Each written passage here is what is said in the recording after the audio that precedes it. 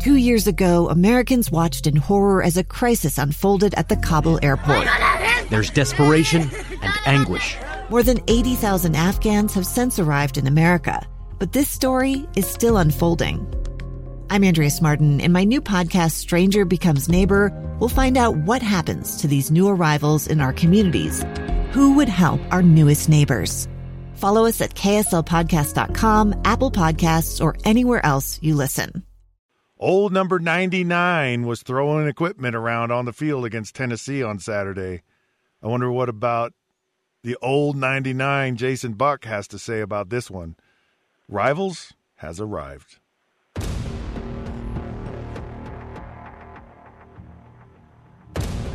All right, welcome to another episode of Rivals. Scott Mitchell here, Jason Buck over there.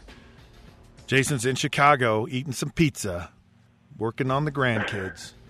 Working on the grandkids, coaching 8th grade football. Yeah, so number 99, Zach Doff for BYU, there was a moment which got some attention around the world of sports when apparently the quarterback for Tennessee lost his shoe.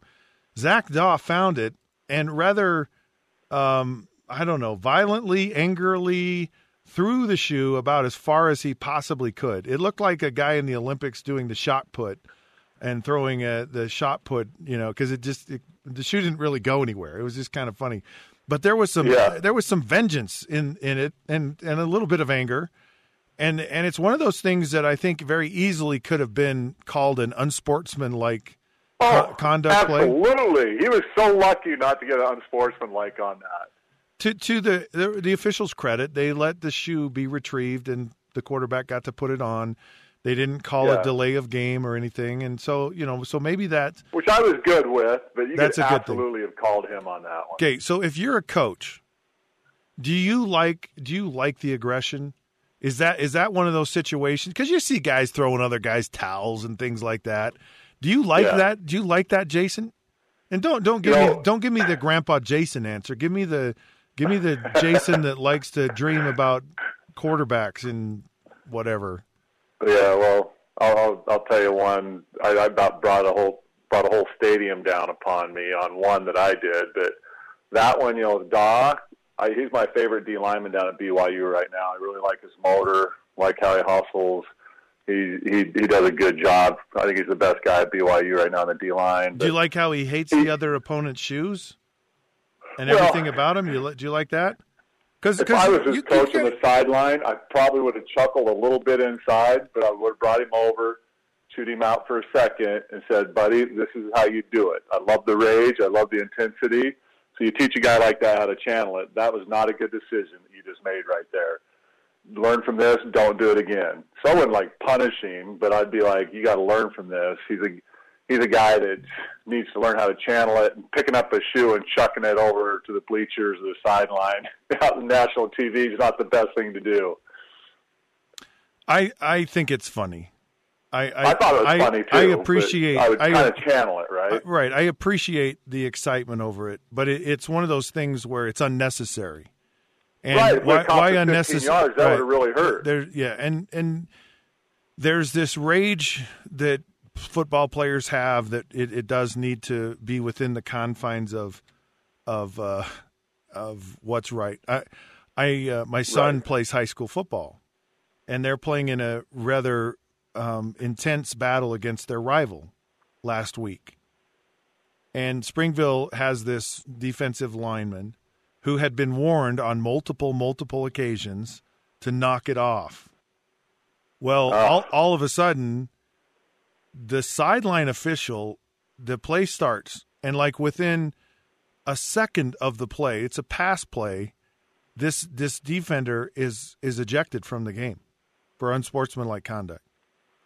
And of course, you know in high school football they have the iPad, so they can see the play immediately when it happens. And the coaches are watching it on the sideline. Of course, I have a sideline pass because of my job and the fact that my son plays, and so I kind of peek over their shoulder to see what's happening, and I can't really tell from the photo that this kid did anything. Well, later on you can see it very clearly that he starts on the outside and he punches a guy right in the stomach, and the guy drops to the ground immediately, and then he punches another guy in the stomach on his way What? through. So he rips from the outside, takes out two guys in a couple of blows, and it was apparent. I mean, when you look at it, it's like so blatantly obvious. Right. And so it's that whole thing about rage, where so what are the things that you've done that maybe were on the borderline of stupid? or maybe it went over the line and they were stupid. No. Well, you know what? I always had control. I always had really good control. I called it you got to be able to play at a high intellectual rage. And there's no intellectual rage as a defensive. You had no intellect at all. It was just like kill the guy over there. That was how intellectual is that, right? It's not like a quarterback where you go, okay, we have to dissect it, what coverage and where are all these people going, and I'm dropping back and I got 10,000 people. And all you have whole mindset of like, let's have a little cup of tea now with my little pinkies. And all Jason has to worry about is which gap. Do I go in the A gap or do I go in the B gap? And that's it. It's like if I had that simple a life. Tackle set his feet. Am I going to set him up, make him jump step me, get him bailing out? Oh, yeah. How can I set him on the edge, use my hand? Hey, that's like watching a kung fu movie, man. That's intellectual. There's no question about that, boy. Where does the offensive lineman set up? It's like, Jason, you either go outside him or you go inside him. There's no other way. It's like... And it's like, fine, fake him in the inside and go outside, and maybe fake him in. 1,000 different things. There's not 1,000. It's two options. It's two options. So many things that happen. Okay, it's so quick. But don't give me this intellectual like rage. There was no intellect to it. At a high level of intensity and still keep your intelligence about you. There's no intelligence about it. The guys that have that gift can play at the highest levels. Right? You have control of it. There's no intelligence about it, but absolutely. No, there's not. You can. We have to do a whole other show on that. Okay. Anyway, so come on, tell me what you did, please. It was probably the most controversial thing I ever did in a game, and we're playing in Wyoming, and I still get stalkers from Wyoming that on Twitter that follow me and, talk crap to me and stuff, honestly, to this day. So we're up in Wyoming, and they're my senior year, and they're in the hunt for the WAC championship that year as well. They had, Erickson was the head coach at the time. Dennis Erickson. And Dennis Erickson, yeah. So they had a really good team. And we're up there in Wyoming, packed stands. And the stands, we come out of the one locker room, to come out in the field, and all of a sudden guys are jumping out. I go, man, what is that? And they look up, and there's a guy with a couple friends standing around him, blocking him, urinating on us. And, they're all up there laughing and everything. As you come walking out of that opponent's locker room at Wyoming. I know what it is. So you come out, we start the game. I put out the first-string quarterback, first series of the game. You didn't urinate on him, did you? No. I think it broke his wrist or something. Okay. So he's out of the game. And first series, and the game's a battle back and forth, and we got control of the game, but they have one last-ditch effort, later in the game, third quarter-ish.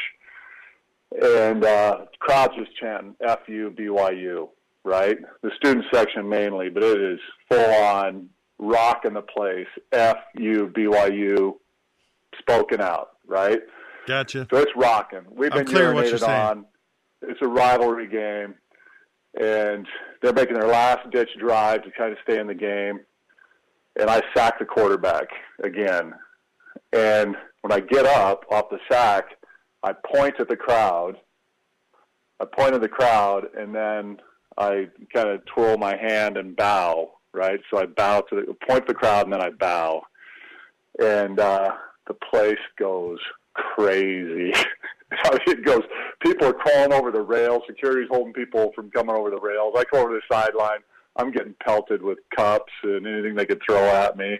I mean, it about brought the stands down. That's all you did? So, you just bowed? I bowed. I pointed at the crowd when there's chanting F-U, BYU, and I bowed. And it went nuts. You're such a sinner. At first I got accused of flipping off the crowd, which there was, 1,000 photos of it. So I obviously did not flip off the crowd. Lavelle came over to me, laughing, honestly, put his arm around me, and the crowd's going nuts. I had a guy come up from the stands screaming at me. I'm on, getting a couple of this guy comes over the stands. He goes, "I brought investigators here, and they're never going to listen to the missionaries, all because of you." Going nuts on me. Going nuts. All kinds of stuff happening. LaBelle puts his arm around me and goes, "Hey, Jace." LaBelle would always call me Jace. He goes, "Jace, I thought it was really funny, but you got to remember who we represent." So I'm probably not safe at Cowboy Stadium still to this day, and like I said, I get stalked by Wyoming stalkers still. Well, Jason, you are just a terrible person. There's just no intellect. It's just how dare you do that, and how dare you incite I bow to the crowd. The people. It's terrible. Yeah. It's awful.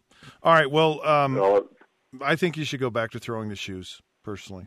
And throwing the shoes. That gets you 15. Mine wouldn't get you 15. I never did anything that would get me thrown out of the game because I'd think about it and go, "Hey, I don't want to do something that keeps me from playing." Because you're too smart for that.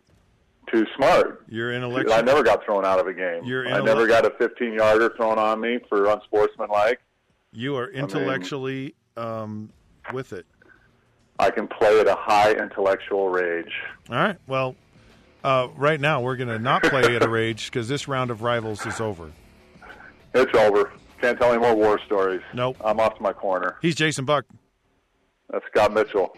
Powered by KSLSports.com. Find us on Facebook at The Rivals Podcast and on Twitter at The Rivals Show. And until then, be nice to other people and have intellectual rage.